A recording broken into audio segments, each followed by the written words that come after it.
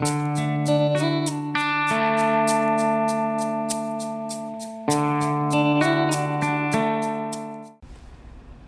back to the 7B Podcast. I'm Dylan Green, the sports editor here at the Bonner County Daily Bee in Sandpoint.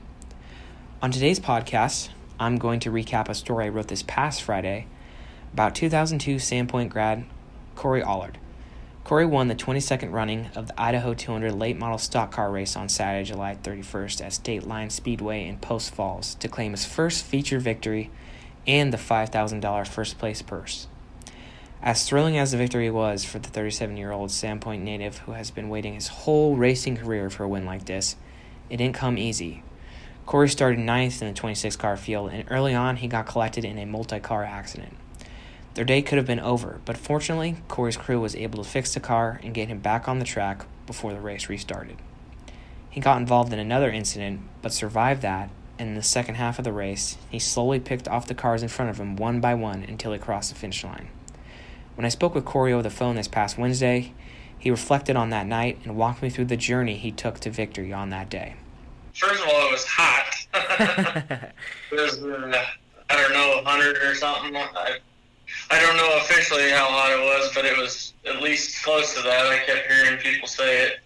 But, we had a lot of cars show up. I think there was 43 cars showed up for the weekend. We got there on Thursday and practiced and kind of started dialing in, and Friday was qualifying, and we qualified fourth out of the 43 cars, I think it was. And Okay. I knew we had a good car the whole weekend, but you never really know till the race gets going what you really got. And they did a 12-car invert, so what they did is they took fastest and they put them 12th, and then they kind of trickled back down to first. So Okay. Since we qualified fourth, that meant we started ninth. Gotcha. Okay. We kind of picked our way towards the front a little bit, and then we ended up getting wrecked, caught up in a wreck.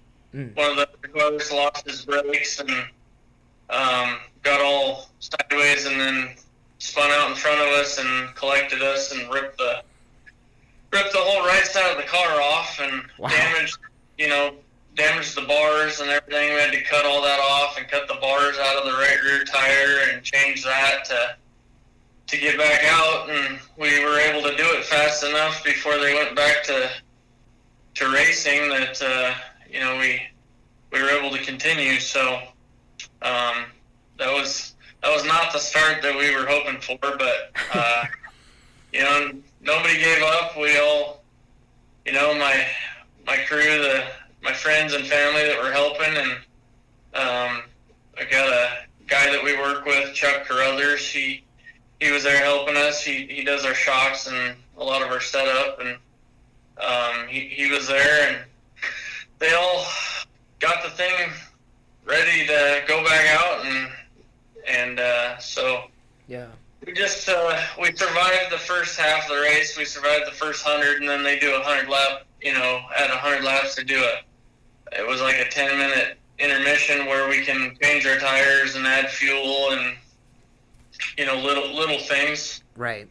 I think we were up to 16th at one point in the first half because we had to start in the back, after the race or after the wreck. Right.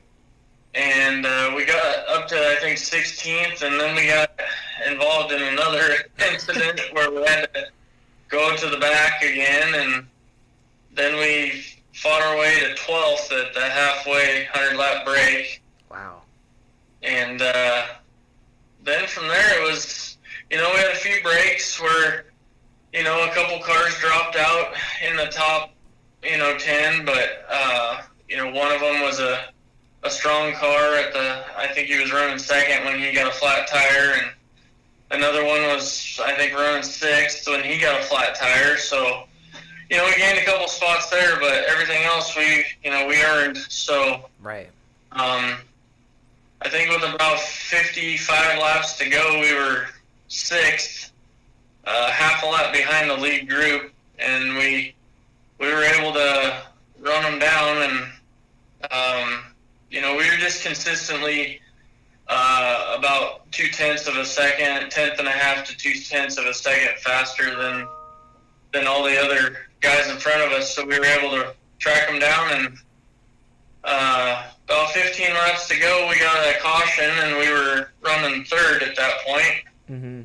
And able to cool our tires off and kind of regroup. And when we went back to green, we were able to make a run at them. And the leader at the time,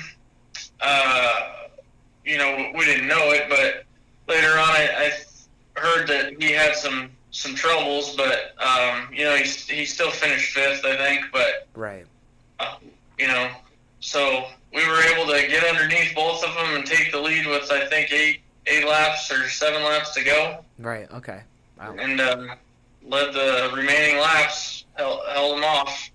Corey said he could hardly talk after the victory, especially because the Idaho 200 is the crown jewel race for this area.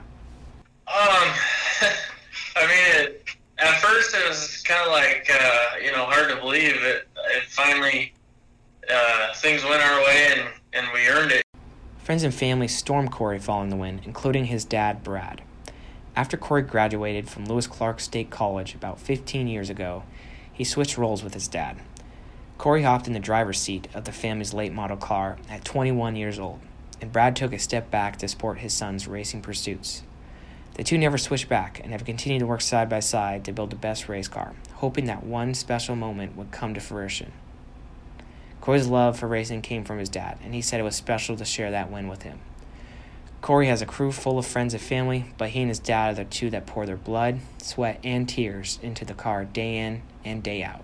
At that point, I was just so happy, for my dad and all the time and money that he puts into it, and to finally win one, as the driver and with him, being there and us putting this car together and everything, that meant a lot to me. And I know it means a ton to him. There comes a point where you do this long enough, you kind of start to wonder, are we always going to fall just a little short? Mm. And, finally we were, on the top of the board at the end of the race. And, I know there's a lot of people at State Line that were there that have watched us race over the years, and friends of mine, and, the crowd really seemed to be pretty happy. And, because, like I said, there's a lot of people that we've raced against and that we've known for a lot of years that come there and watch, and right. And people that have watched my dad race, that were there, and so the crowd was definitely a little rowdy at the end when I got out. Corey's connection with his dad through racing started years ago when he traveled from track to track with his dad when he was a kid. He helped him whenever he could, and now his dad is doing the same for him. Corey talked about when he first got in a late model and the deep history his dad has with racing at State Line Speedway. I drove my dad's car, I think the first time when I was 16, and then I raced it a few times or a couple times in when I was 17. Mm-hmm. And, then I went back to it was his car, and so I went back to just helping him, and then I went to college and still helped him, when I was back for the weekends and stuff. And then after I was done with that, he basically approached me with, do you want to, switch and start driving full time, and he'll help and support, and that's basically what we've been doing ever since. So wow. He's got in it a couple, or at least once I can remember, maybe a couple times, and practiced it, but we've just never switched back. So at this point, he's getting to retirement and stuff, so he's just happy that we're still doing it and still still having fun, and it's a lot of work for him and I just to keep doing this, but Right.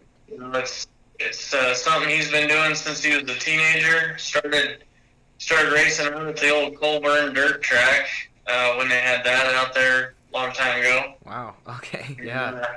And then he did that for a year or two, and to be honest, I can't remember if it was more than 1 year, but then he decided to build another car and go to State Line where it was a paved track, because that one out at Colburn was a dirt track, and Right. He's won 3 track championships out at State Line between different divisions and a bunch of races. Wow. Okay.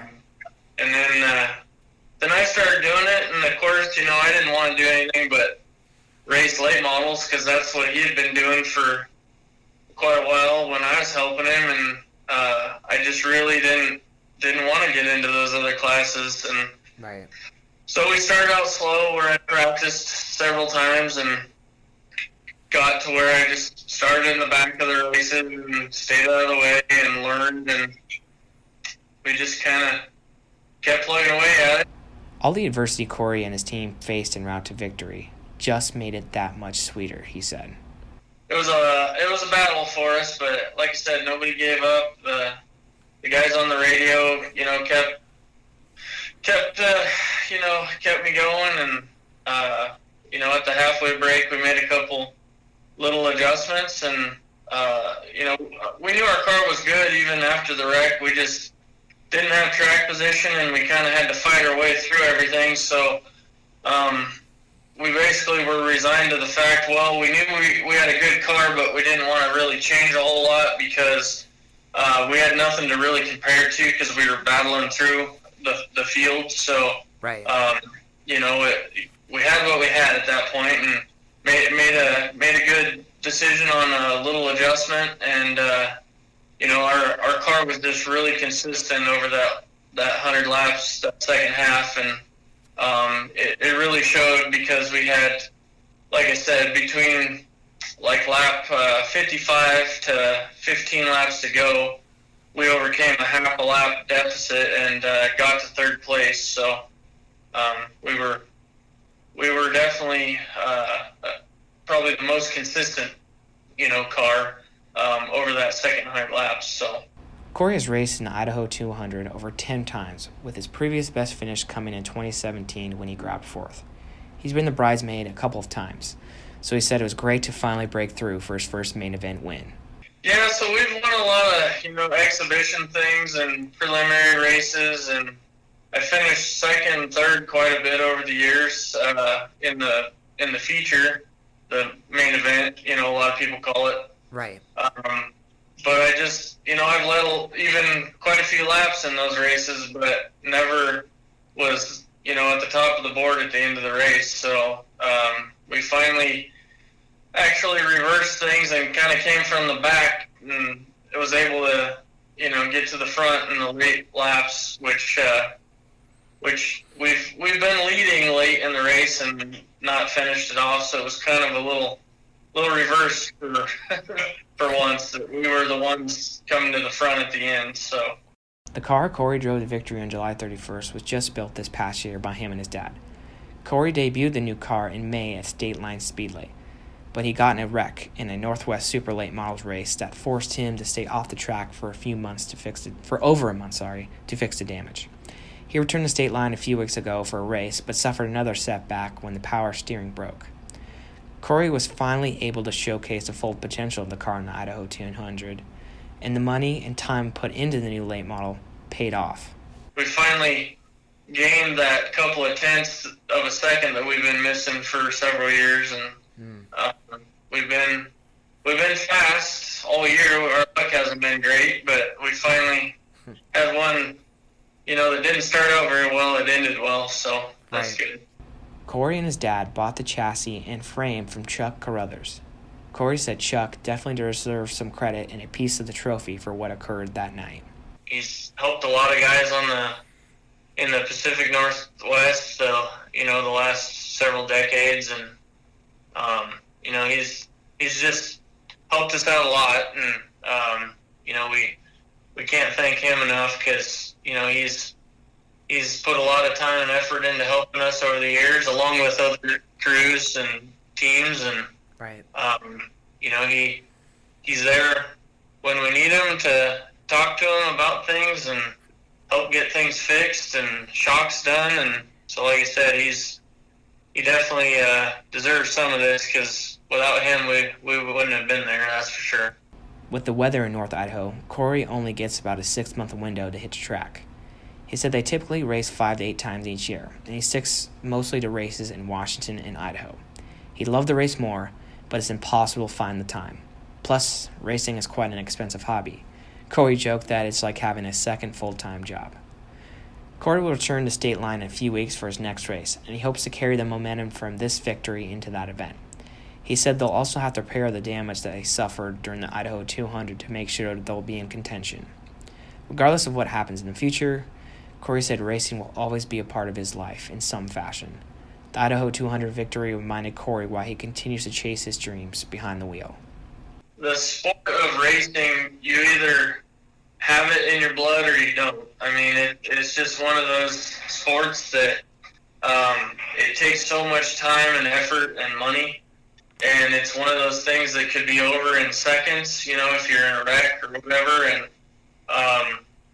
what keeps us going is that pursuit of competition and winning. And when you I guess have those years where things go really bad and you're not even competitive, you kind of look in the mirror at the end of the year and go, man, is it worth this? The time and money we spend and right. And the sacrifice that we don't do things in our life to go pursue this. And then when things like last weekend happened, it's all worth it.